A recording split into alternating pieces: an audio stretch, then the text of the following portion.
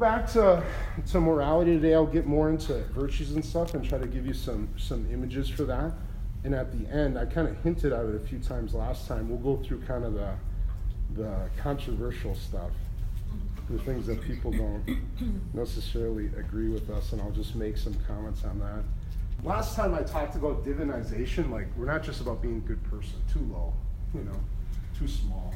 Divinization, and then I showed you George Washington, I was like, I don't really have a good image for you. And then I walked away and I said, there's a great image, and it's from the scriptures, and it's the transfiguration. So if you remember this, this is when Jesus has 12 apostles, but there's 3 within those 12 that he picks out even amongst the 12 as being unique and special, and shows them unique, special mysteries and messages, and gives them special responsibility, and that's Peter, James, and John. And so he picks Peter, James, and John, and he leads them up the mountain.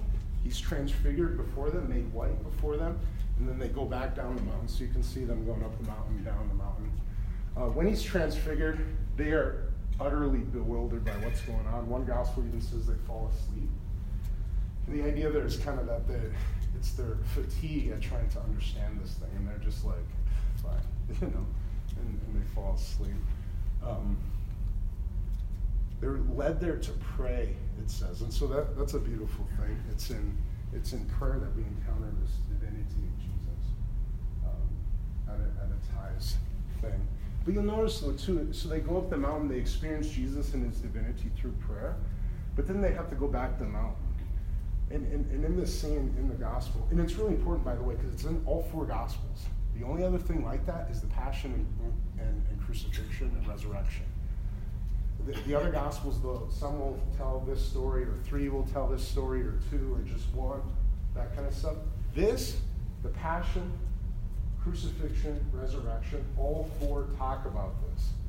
So it's super important. Not even the nativity of Jesus, Jesus' birth is told by all 4. Luke, Matthew in his own way. Mark doesn't have anything to say. John goes at it in a totally different direction. But this, all 4 talk about it. But they're led to pray, and they experience Jesus' divinity. And in the gospel it says that Peter said, Lord, it's good that we're here. Let me make 3 tents, 3 tabernacles. It's the same word, dwelling place. That's why we call this the tabernacle. It's a tent, dwelling place for the Eucharist, for Jesus. Let me make 3 tents. One for you, one for Elijah and Moses. This is Moses on the right, Elijah on the left. And we can stay here. And Jesus rebukes him for it. No, we can't stay here. What's happening here? It says there's this really kind of cryptic line where Jesus says at one point, there are some standing here who shall not taste death till they see the Son of Man coming in his kingdom. Sometimes you hear people say, well, the early church thought Jesus was coming back right away, that before they die, the Son of Man is going to come. And then Jesus didn't come, and so they had to kind of rethink that. No, this is where Jesus makes that true. Some will, before they taste death, and then he leads them up the mountain, and he shows them, boom, divinity, right here before you. The church fathers, when they commentate on this, they all point out, it's not as if this divinity was never there. This divinity was there the entire time. So the real thing that was transfigured isn't just Jesus' clothes, but it's actually the eyes of the disciples. What happened is Jesus enabled them to see what was going on in him. And then this is really why I bring it up, this last part. You can see Jesus' divinity. You got Elijah, who's the greatest of the Old Testament prophets, and he talks about the Son of Man coming, and there's great prophecies of Elijah that Jesus fulfills. Moses, same thing.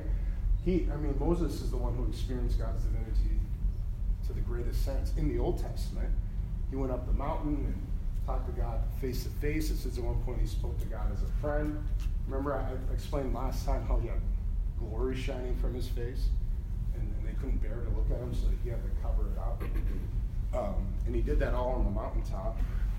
You got 3 rays coming from Jesus and hitting the apostles. And so the point of that is, what's going on in Jesus, we're meant to share him. Divinization, becoming like God, who is our friend, becoming like your friend. That's what we're meant to do. And like Jesus, even when that's going on, there'll be some visible aspects of that. People might see it in our character, for example. We might experience it at times. In prayer, we always have to come down the mountain in this life. It's in its fullness in the next life. We might experience it, and then we got to come down the mountain a bit. We might not experience it anymore. And like in Jesus might be hidden us sometimes. But that's the point. We're meant to share in that. And what I like about it too, they're sharing in this, but they're confused and disoriented. He's upside down, these two guys. Peter's like reaching out to him, Lord, I'll make 3 tents. Anyway, so that's a better image for divinization and what's going on. Jesus in this transfiguration, the divinity that's there, we're meant to share in that. And so remember, as we go on to this, as we talk about even the hard issues or the virtues or the effort involved, remember that's the moral vision. It's about happiness, about fulfillment. That divinization, we don't earn that. Heaven, we don't earn it. It's not about becoming a good person. Character's great, good person's good, but our goal is a lot higher than that. That's the point. That's our Catholic moral vision. That's our foundation. That's what we got to go back to. But the virtues are the ways that we actually can live this out in daily life. The word virtue comes from Latin virtus, and it means power. Literally means power. I have the power, the ability, the capacity to live this out in different aspects of life and to do good acts. In virtue, the thing, if you take the totally virtuous person, they're not straying all the time or thinking or looking interiorly all the time. No, virtue at its height, when you have all the virtues, virtue is joyful and it's easy. And I just do what's good, spontaneously. I just do it without thinking about it much when you have the virtues. Of course, we're not perfectly like that yet, but to the extent that we grow in virtue, that's what you experience at moments. You have to go back to the effort because of concupiscence. It's our tendency to sin, right? So that stays with us, inclination towards sin. So we always have to work on the virtues life. But that's what, when you have a virtue, you can do it well. And so here's a little example. Let's say all I had this morning was 4 cups of coffee and a bag of popcorn. And I walk into this room and we have refreshments and there's cake there. And I look at the cake and I think, oh, I'd love some cake. But I know I need something nutritious and I should eat, but I want cake and I want some nutritious. Fine, I won't have it. I'll go over and eat some chicken Father Johnson made.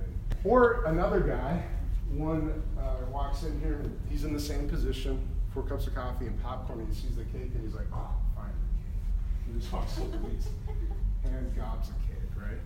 And you have another guy, he's as hungry as I am, 4 popcorn and 4 cups of coffee, and he sees the cake and he's like, oh, no, I should have some chicken.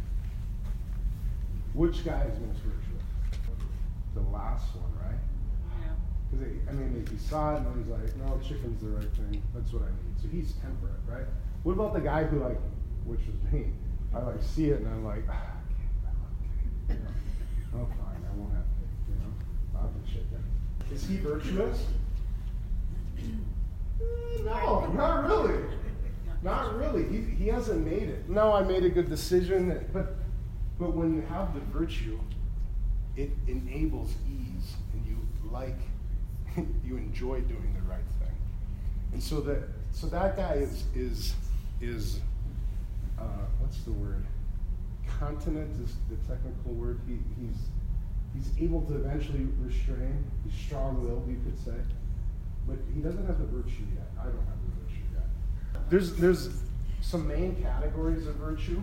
The main best one, and this is us as Christians, the theological virtues. They're theological. Theos is Greek for God. They're theological because they're given from God as gifts from the Holy Trinity, and they lead me to God, and they have God as their object. I can focus on God because of the theological virtues. And those are faith, hope, and love. And the greatest of these is love, saith St. Paul. And so those are particular to Christians, right? The moral virtues, those are prudence, temperance, courage, and justice. I'll talk about those more in a second with the picture, but those are basically, anyone can live those, right? It's just about daily life. Temperance is ordering me well towards pleasures. Courage, ordering me well towards fear and the experience of pain. Justice, that I'm ordered well in my duties with other people, my relationships with other people. Prudence is my ability to apply universal principles to the here and now. I'll talk about those more in a second. I should know, and anyone can live those moral virtues, right? Anyone who can use their head a little bit, whether they're Christian or not, those virtues are accessible to them. Some of the greatest theorizers of these virtues were just Greek philosophers before Jesus even came. The important thing to know about virtues, and that I love this part, a virtue always comes in the middle between an excess and a lack, a defect. And that's called the golden mean. And so if you have something like, let's go with faith first, because that's my favorite, huh? Faith. This is the virtue. What do you think the excess of faith would be? An excess of faith would be something like, not that you have too much faith, but it's something like faith. It might look like it, but it's not the same thing. It would be blind faith. Yeah, we're asked to believe what God speaks and says, but we're not asked to turn your head off, right? And so an excess of faith would be superstitious.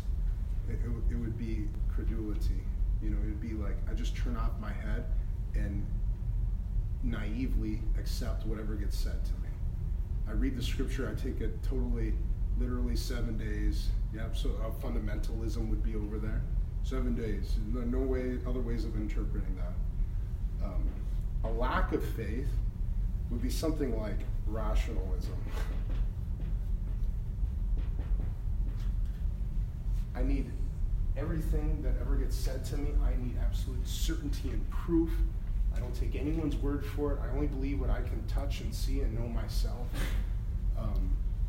And so I'm just not even open to anything spiritual at all. That would be a certain rationalism. And that's not faith either. Both of these can look like what faith should look like.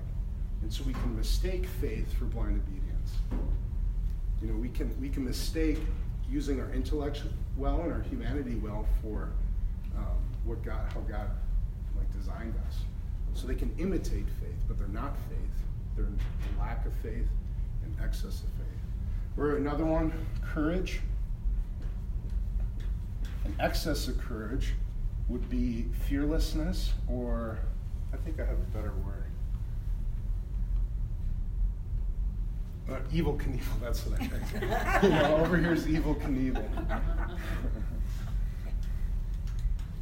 Recklessness, that's the word I wanted. Recklessness, like I just do anything without any regard to my own safety ever, and I just throw my body out there, etc.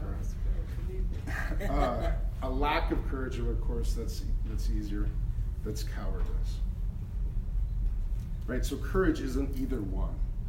The Evil Knievel, under a Catholic understanding, was not courageous, he's reckless, and that's a vice.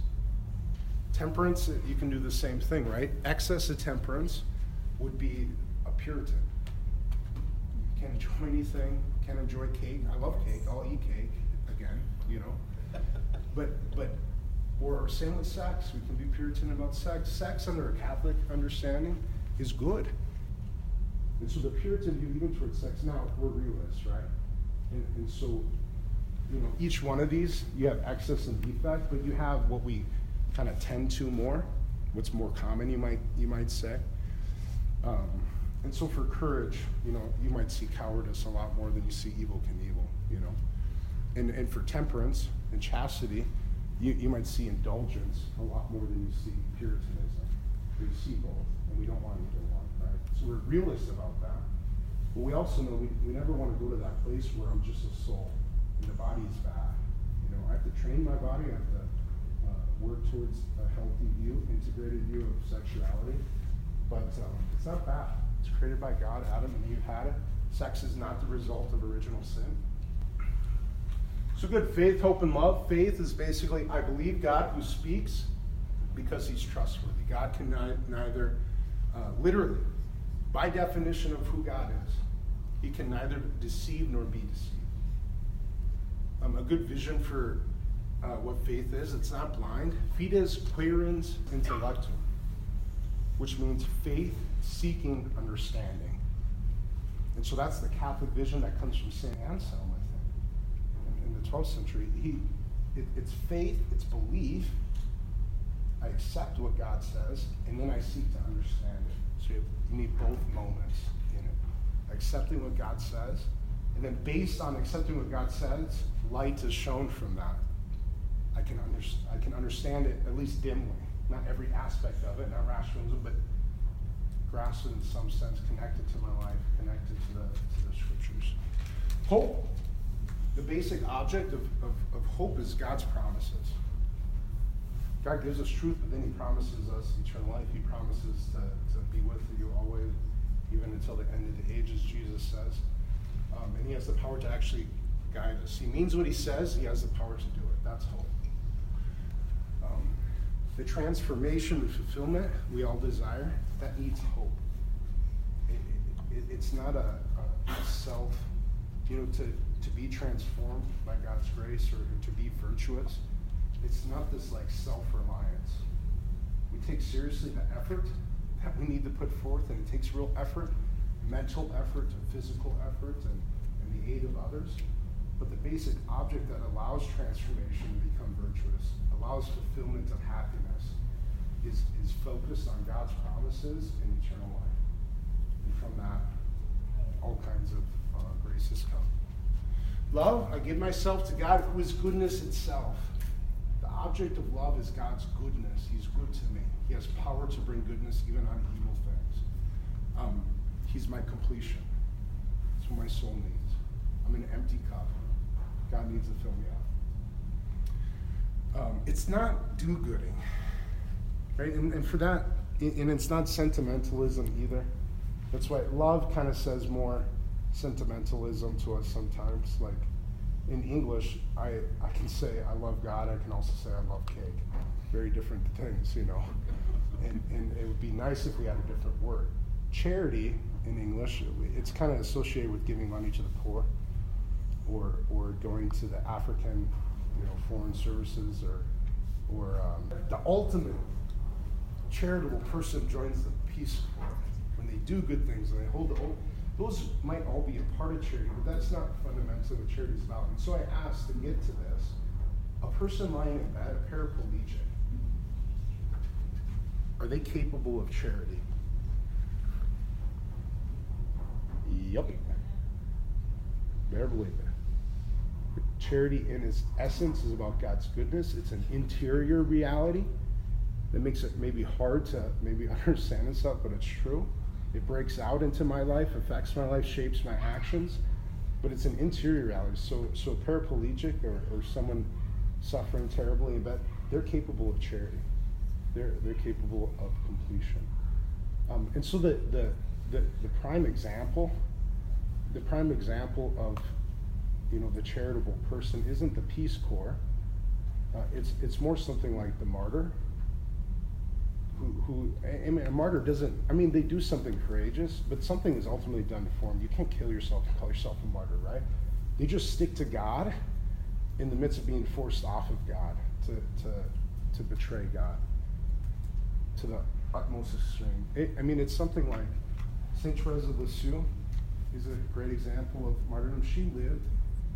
Therese of Lisieux lived in this little monastery, a couple 1,000 square feet, and never left those walls.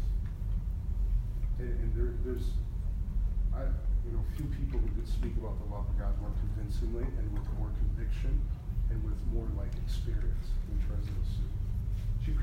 Therese of Lisieux is the missionary, or is the patroness for missions and missionaries. And she probably never met someone who wasn't Catholic. Just because of where she grew up in France, and she only went to one trip to Rome, very Catholic places, and then she joined the monastery when she was like 16. And never meeting anyone even Catholic, she's the patroness of mission. How? Love. A love that's not do-gooding, a love that's unsentimental, a love that's sacrificial and interior. So going to prudence, temperance, fortitude, this is a picture. It's in the Vatican museums, and there's a great tradition to illustrate virtues of allegorizing them, creating like normally woman figures, and giving them symbols to show what the virtue is. And so in the middle here, this is the allegory of prudence. It's kind of hard to tell, but you see on the back side, it's white stuff coming out of her head. That's actually another face. And so the allegory of prudence always is two-faced. Why? Well, on the back, that's an old face. And so prudence looks back at past experiences.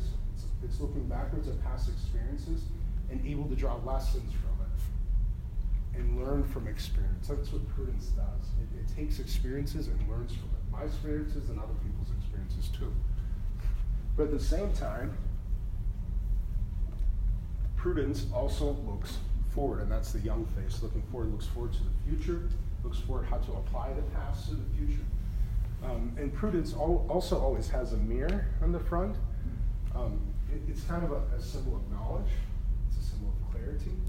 It's a symbol of prudence enables a healthy self-reflection, not a navel-gazing, but a healthy self-reflection and knowledge of where my motives are, and an ability to right those and move forward into the future.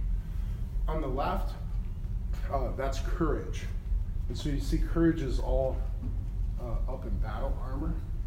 The greatest example of courage, the epitome of courage is martyrdom. You know, to face fear, face death, and even unto death, to stay sticking to what's true and sticking to what's good. You'll notice that fortitude also has a little lion there, so it's a sense of wildness that can come out of it, I guess, and the strength that courage gives. And then you can see too, it has a little oak branch or oak tree, and it's bending it. Oak tree is one of like the strongest trees. It's strong and stable, but courage is actually bending it there. On the other side is temperance, and temperance is holding some reins. And so temperance gives me the capacity to kind of rein in my passions that want to go to excess all the time. Like, think of a horse too, though, right? So the excess defect. If you have a horse and you want to train it well, you can't like always like be beating it in the ground either, always train it. Sometimes you give the horse its head too, you know, so it's a true control, not a Puritan control, but a true control. And so, the three together, they kind of enable me to master myself, right? I'm able to make good decisions, it's prudence, and learn from experience and absorb lessons. The chief obstacles, in our daily decision making is my love of pleasure and my fear of pain. Psychology, sometimes modern psychology takes the pleasure plane principle, and it's true, and it's something that we experience, but it kind of exalts it and is like, that's how you should make decisions. We can use that as a motor to be sure, but fortitude is what helps me overcome my fear of pain in a healthy way.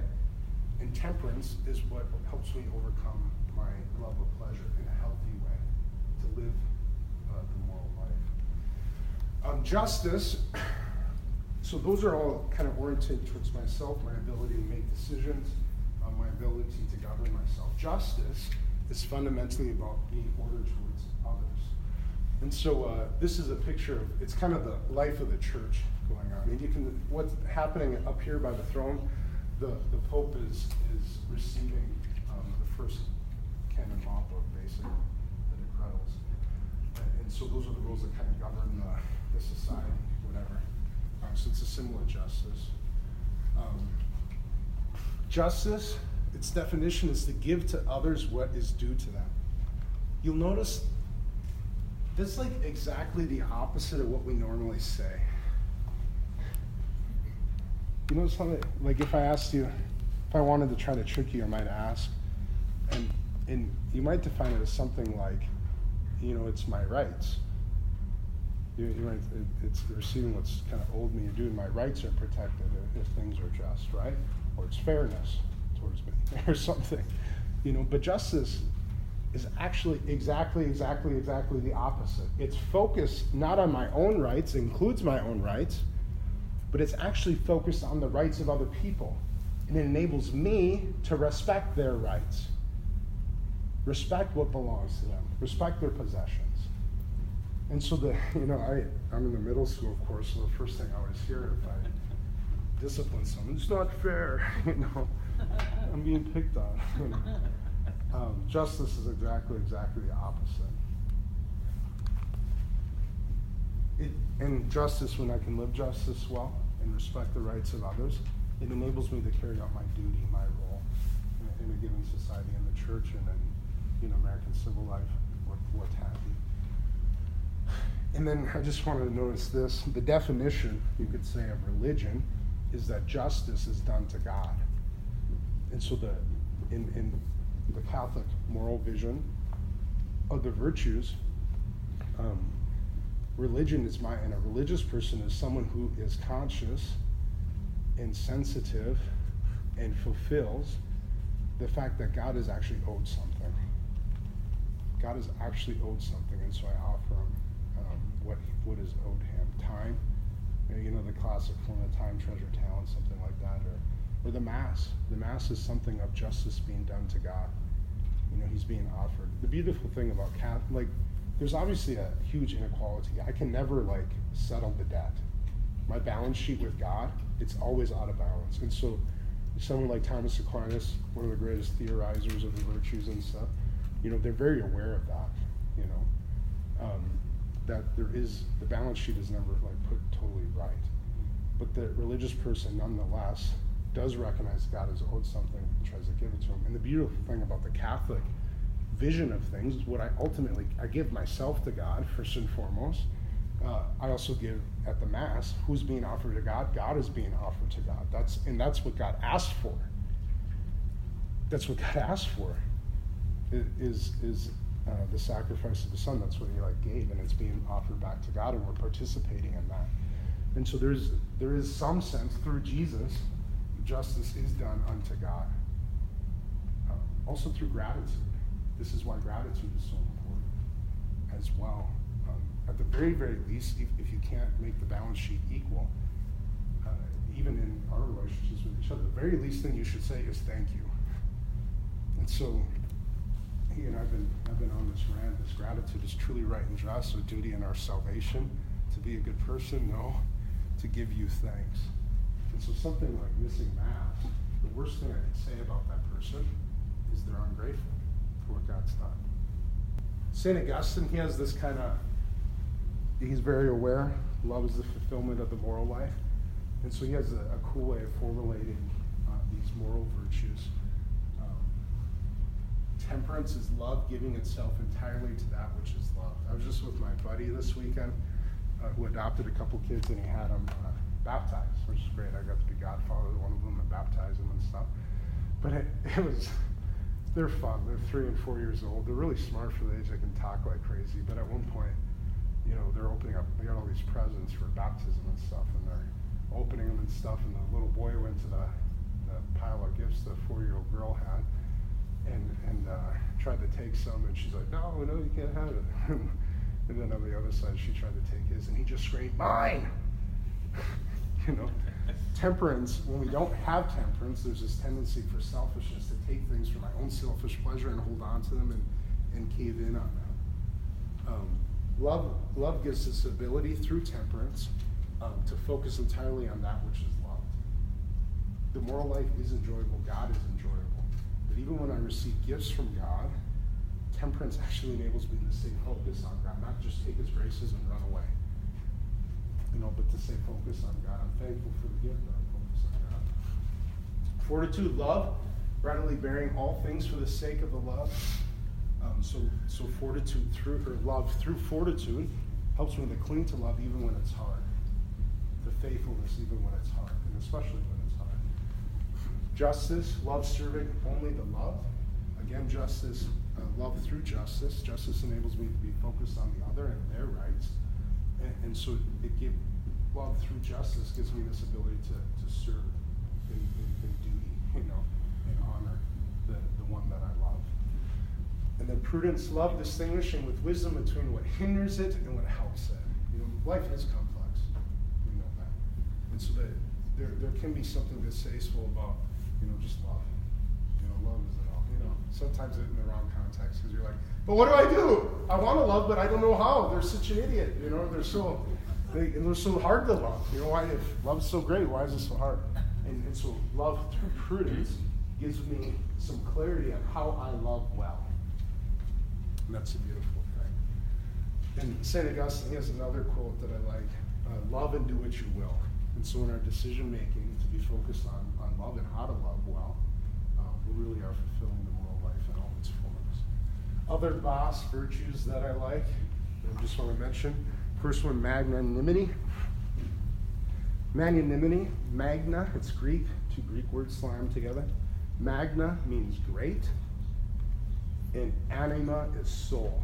And so magnanimity is great souledness, which I like. Kind of speaks for itself a little bit. Great souledness. And that is a Christian virtue. That is a Christian Catholic virtue. To go after what is lofty. To go after what is hard to do. To have high ideals and go after them. That's Christian. That's Christian to the extreme. The opposite of this is pusillanimity. Pusillanimity means small souledness. And so pusillanimity, talking about excess and defect, pusillanimity is actually just false humility.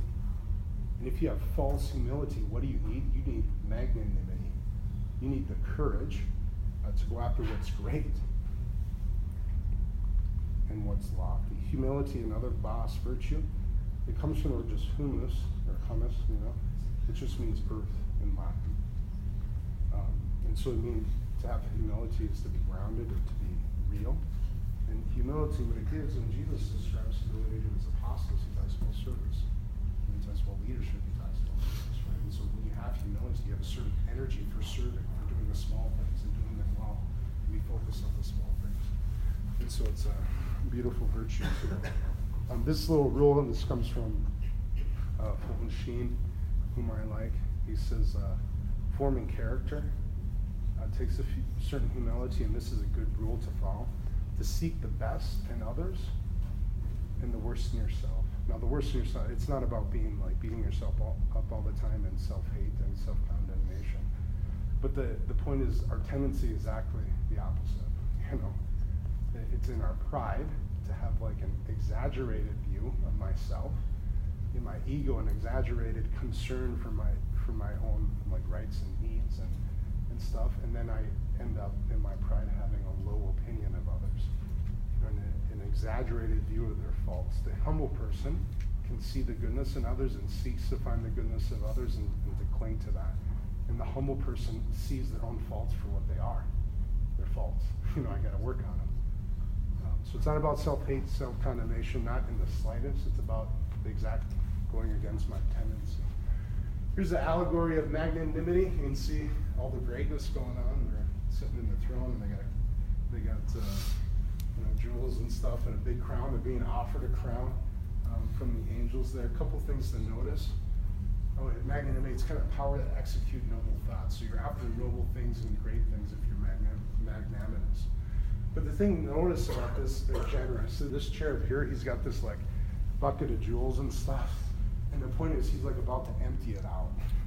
And so going after great things in a Christian sense, in a truly virtuous sense, and not in an egotistical sense, actually enables you to be generous, and to use what you have in your great powers and great skills to be generous with them. Disinterested in earthly stuff. So the magnanimous person can actually take all the material stuff that they have, and the material power they have, and their good reputation or whatever, and they have all that stuff, and they go after heavenly things. And they seek the kingdom of God. Jesus says, seek first the kingdom of God and its righteousness, all these things will be given to you. The magnanimous person can seek the kingdom of God and go after it, and and use their material stuff and their money and etc. For that end. An example, Saint Maximilian Kolbe. When Saint Maximilian Kolbe was young, he was a Polish saint, born in the late 19th century. He actually died in Auschwitz. There's two Catholic saints who died in Auschwitz. Maximilian Kolbe is one of them. Very talented young man, very smart. He had like multiple doctorates and stuff. He was a Franciscan. When he was young, he apparently had a vision in which Mary asked, here are two crowns. One is the crown of martyrdom. One is the crown of heroic virtue and heroic chastity. Which one do you want? What do you think he said? Both. That's right. Exactly. He was magnanimous. He had the courage to ask something great and huge from Mary. I want both. Teresa of Lisieux, she tells a story about herself when she's a kid. She was offered these toys, this basket of toys, and she's like, I'll take them all. And she tells this story, like, I just told a story about a kid grabbing stuff, and that's his selfishness. She tells this story, and she's like, see, I wanted great things from God, and I was courageous enough to ask for great things from God, And so that's kind of interesting. Going on to humility, this comes from St. Paul. It says, have this in mind among yourselves, which was in Christ Jesus, who, though he was in the form of God, did not count equality with God a thing to be grasped, but emptied himself, taking the form of a servant, being born in the likeness of man. And being found in human form, he humbled himself, that's self-emptying, humbled himself, became obedient even unto death on a cross. Therefore God has highly exalted him and bestowed on him the name which is above every other name, that at the name of Jesus every knee should bow in heaven and on earth, every tongue confess that Jesus Christ is Lord, to the glory of God the Father. So when we go after humility and groundedness and energy for service, first and foremost, the best example of that is Jesus in the incarnation, God becoming man, the most humble thing that's ever happened. God even going to the cross, humble. God doesn't look like God on the cross, but he is. And then through that, as the gospel constantly promises, he was exalted. This is a little picture from the church where St. Francis is actually buried. This is called the allegory of poverty. So humility being in, this is obedience. Allegory of obedience. And you can see here on the bottom, you can see this monk. He's accepting, he's got his head bowed, so he's in this posture of humility, and he accepts the yoke of obedience. On the right here, this little center guy, I don't really understand why. I think it has to do with Roman mythology or Greek or maybe a Christian twist on it. He's kind of a symbol of pride and presumptuousness. And you can see he's like being rejected, and he's like totally like experiencing revulsion at what's happening, accepting obedience here. You can see on the side here, there are two people. One's got a habit on, and the other doesn't. He's just a common person, a layman, and they're both being invited to the yoke of obedience too. And so obedience and humility, it's not just for the religious, it's not just for the priest, any state to accept obedience and accept humility, accept your role, carry out an energy for service. And then you can kind of see in the background, see that two-faced figure? See that? That's Prudence. Tattooed with that, so Prudence is showing up here. Prudence is involved in all our moral decision making, right? So even in obedience, we're accepting the yoke of obedience. It's not blind obedience. You need prudence to apply that. And then on the top there, that's actually St. Francis. You can see he's got like this harness on, so he's got a yoke similar to what's going on with that Franciscan down there. And it's through that yoke, that obedience, that humility that Francis brings, you can see those little hands. See them coming out of heaven there? It's so funny. Little hands coming out of heaven, they grab him, and he's pulling them up through that. Here's another one. This one is the allegory of poverty. You can see this is Lady Poverty in the center here. She's like really gaunt and thin and shabbily dressed and stuff. And she's actually marrying Francis. So this is how Francis saw his vocation from the very first instant. Not that he was like abasing himself or like punishing himself in poverty, but he saw the beauty of it, and he saw it as, I fell in love with poverty.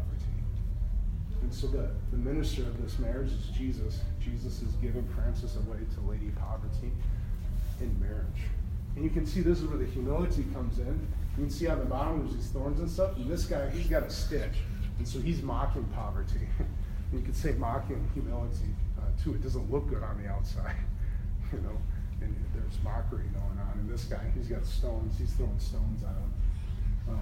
Over here again, you can see they're kind of arguing over a garment. So you can see this angel, this lady here, is inviting him to poverty as well. And he's kind of letting go. He's pulling it away. And his vision kind of leads you up there. So he's accepting the call to poverty. He's letting go of the earthly possessions and stuff. Over here on this side, they're being invited too, but these are kind of the rich folk, and you can see how they're kind of turning away. So those are the rich folk who go away sad. They're too stuck on their possessions to take on poverty. And then above there, you can see earthly riches and treasures and a castle being brought up to Heavenly Father who's receiving it. Kind of images for poverty, or the humility. A few other points, and just on morality in general, stepping away from the riches real quick. Ends never justify the means. We have an almost inexhaustible ability to rationalize and to convince ourselves, yeah, I did something bad, but it was for a good reason.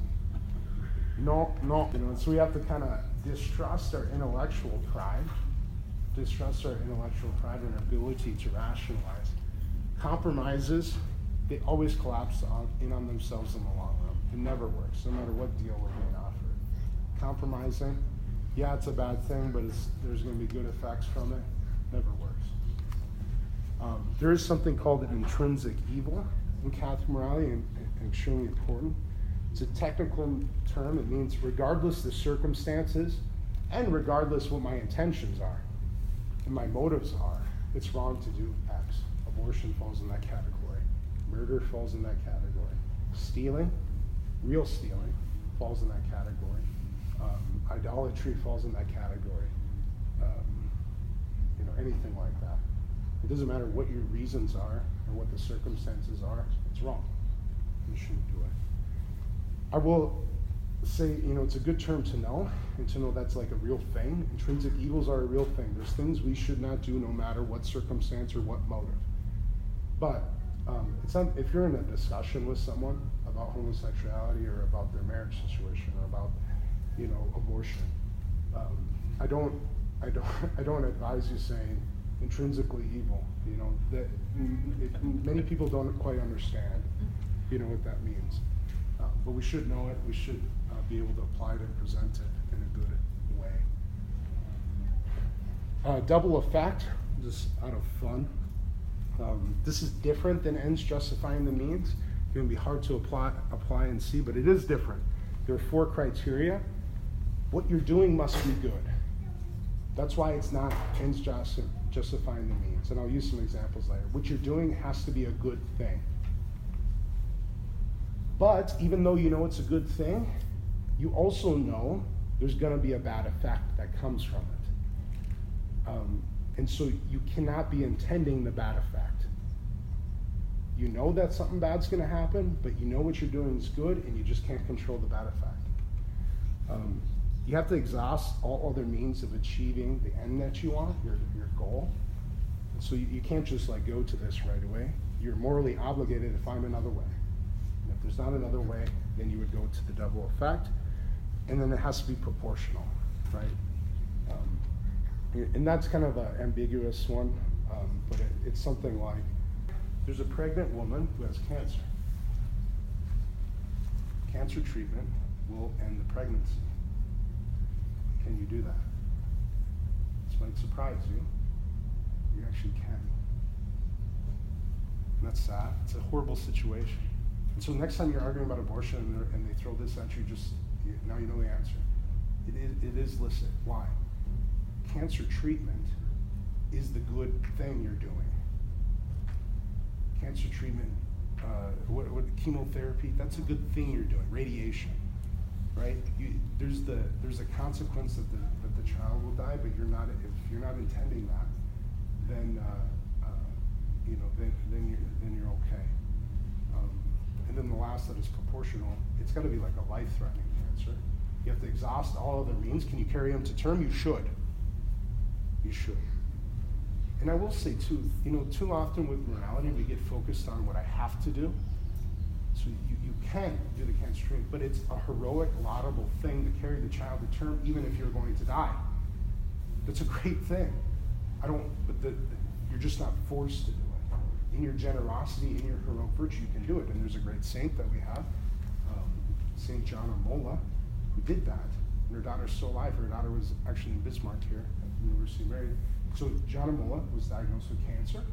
She was pregnant. She decided, I'm going to carry the child to term so that my child won't die. And she died because of it. They started treatment as soon as they delivered the baby, but it was too late and she died. You can do that, and that's a great thing to do. But double effect would apply to cancer treatments to pregnant women. How about the atomic bomb in Japan? So if you know that, right, we're about to invade Japan, the war is over. The Japanese are not giving in. They're fighting behind every bush they can. They're kamikazing. They're just running in without guns into the Allies' machine guns. And so we're planning an invasion of Japan, and we are guessing 1 million U.S. casualties. Truman decides to drop the bomb on Hiroshima and Nagasaki, and millions of people, or hundreds of thousands, I should say, are killed because of that, including women and children and civilians. Is that okay? Double effect? No. On our Catholic view, no. This is ends justifying the means in a Catholic view. In war, there is such a thing as just war, but in war, you are obligated to not kill women and children, to distinguish between who's a combatant and who's not a combatant. And the atomic bomb in this circumstance is not distinguishing that. They dropped it on population centers, and they said there's a factory there. Okay. Not proportional, right? So the double effect has got to be proportional. You can bomb the factory in a just war like World War II. World War II is a just war. You can bomb the factory, but you can't accept the proportionality of hundreds of thousands of civilians being killed. So the atomic bomb, no, that's ends justifying the means. So you can push back on that too. A murderer enters my home. Can I kill him? Short answer, yes, but don't intend to kill him. Use the least means possible. First thing you should do is shoot him in the arm or something. That's what you should try to do, not blow his head off on a bazooka. Right? So yeah, and just war you can do, and the reason you can, double effect. But there's rules within that. But I'm running out of time. I'm going to keep going on. You can ask if you want. Life issues, abortion. That's the preeminent concern, and on time. You just can't get around that. There's nothing else to say. I mean, if we can't defend the life of an innocent baby in the womb and appreciate the dignity of that baby, there's not much else we can do. And so that's definitely a big thing. Euthanasia, life is a sacred gift, suffering has meaning. We have to defend that. If we're going to be people of the crucifixion, we have to defend suffering always has meaning. God can use suffering. Suffering is still evil. We don't go around looking for suffering, but we do accept it with the knowledge that God can transform it. The crucifixion was an evil thing. God was killed. God used that suffering to work a redemption. And so there's the despair of euthanasia. We have to defend there's still hope. Now, no, that doesn't mean you have to keep everyone alive do open heart surgery on 89-year-olds with Alzheimer's or something, In ordinary means, we have to feed them, we have to give them water, and to a certain extent, we have to help them breathe. You can't let people starve to death. You can't let people, die of thirst. And if there's easy ways of helping them breathe, we have to do that. But the other stuff you don't have to do. A note on palliative care, that's where you're giving morphine to cancer patients, stuff like that, people who are terminally ill. You can do that. You can do that. That would be double effect. You know that you're shortening their life, but you're not intending that. You're trying to give them comfort in their extreme suffering. So even though you know it'll shorten their life, if you're not intending to kill them, you can give them morphine and other opioids and such to help their suffering. Stem cells, the short thing, adult stem cells, good. Embryonic stem cells, it involves the destruction of an embryo, and so it's morally wrong. Adult stem cells, this is a couple years outdated, but not that much outdated. The best medicine coming from stem cells actually comes from adult stem cells. And so I love that fact, because when we do what's morally good, I mean, there's a connection between morality and medicine. And so doing the morally good thing, even when it's hard, medicine is going to back that up eventually. Medicine is going to back it up. Even something like NFP, which was not very popular when the church first talked about it, and contraception, NFP has a lot more promising ways for dealing with infertility than something like IVF. Certainly children born from IVF are children of God, and they have sacred dignity, and there's nothing wrong with them. And so I don't want to say that in the least, and that's not why the church opposes it. We want to help couples who suffer infertility. It's a big suffering. But the method that they do, it involves several moral evils. One, harvesting the sperm happens through masturbation. Even for a female, hyperstimulation, the intrinsic evils, ends justifying means, can't do it. Not all embryos are used. The leftovers, they're destroyed and they're frozen. And so in the United States and other countries, there are hundreds of thousands of frozen embryos that we don't know what to do with. That is a moral evil, because that is human life. But we don't know what to do with them. And then problem with IVF, a child has a right to be made in love and by love. It's actually like a right that we have, not a test tube. Like I said, if you were born that way, nothing wrong with you, morally, absolutely nothing. But in the vision of how we deal with infertility, this isn't how we would want to do it. So besides the morality of it, it's very expensive and there's a low success rate. And that's what I mean about morality and medicine. They go together. We do the morally right thing. It's going to be hard for all. We'll have to take sacrifices. Might be some failures. But God's going to come through. The God who created morality is the God who created your body. And so it's going to work out. And so the Catholic vision is to use science to develop morally illicit ways to treat infertility. And there are great institutions that are doing that, like St. Paul VI Institute in Omaha. And so that's the moral vision. Contraception, it's not new. I talked about that last week. Ancient people knew about contraception and used it and had their methods. It's not new. The question, in fact, when the church dealt with this in the 60s, she was not asking, is contraception wrong?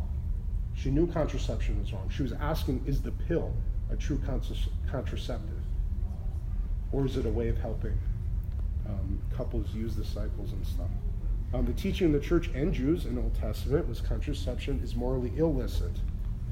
All Protestant churches, every Christian who ever lived until 1930 agreed with this. That's 40 years before the pill, 35. But in the Lambeth Conference, the Anglicans said, okay, if you're married and if, only sometimes, then you can do it. And since then, every Protestant church has fallen into that with few exceptions. And so this is the thing that Crave talks about the church being a pillar and a bulwark. We're the ones sticking with that. And I know Protestants who have converted for that reason. They come to a prayerful discerning of their fertility and their love life, and they realize, I can trust God with my fertility and doing something morally good. God isn't going to lead me out in the rain. So the church's vision with contraception, it's that the unitive, which is love between a couple, and the procreative, the life, they always go together.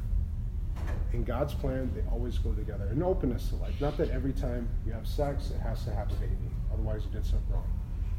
Or if you know that you're infertile through the cycles and stuff, that you can't have sex because you won't have a child. That is not it at all. And the church's vision involves like making healthy family planning decisions.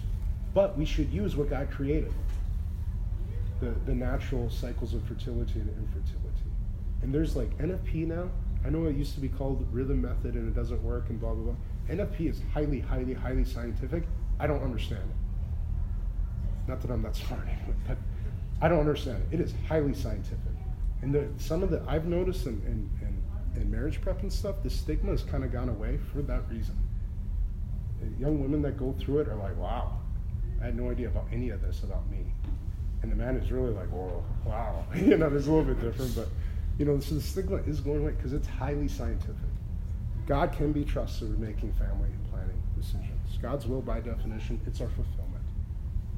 And so we can trust it.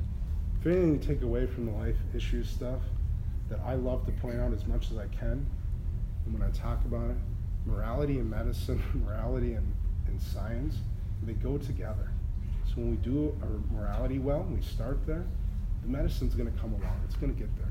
Medicine acts all confident and big, and we know what we're doing, and you guys believe in God, you fundamentalists, they pound their chests. They're figuring it out too, man. They're figuring it out. And medical methods change all the way, and if you just listen to them, you would think IVF is just rock solid. The success rate is like 30%. It's hard. It's not a guarantee, you know. And so some NFP methods can be more effective.